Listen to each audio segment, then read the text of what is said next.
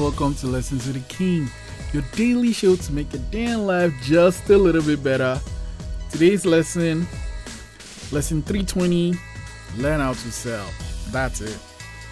Every interaction you're doing as a business owner, as an entrepreneur, as a freelancer, you're selling, right? And the key is not to be like a sleazy marketer.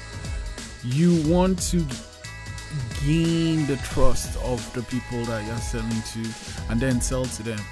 But there are so many books, so many courses you can take, so many articles you can read, but you have to understand, if you have a business and your sales suck, your business is going to close. So that's just the way it is. So if you want to keep things going, you have to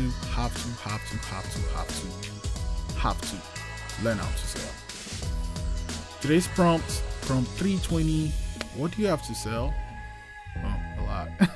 Lesson 320, learn how to sell. I'll see you tomorrow.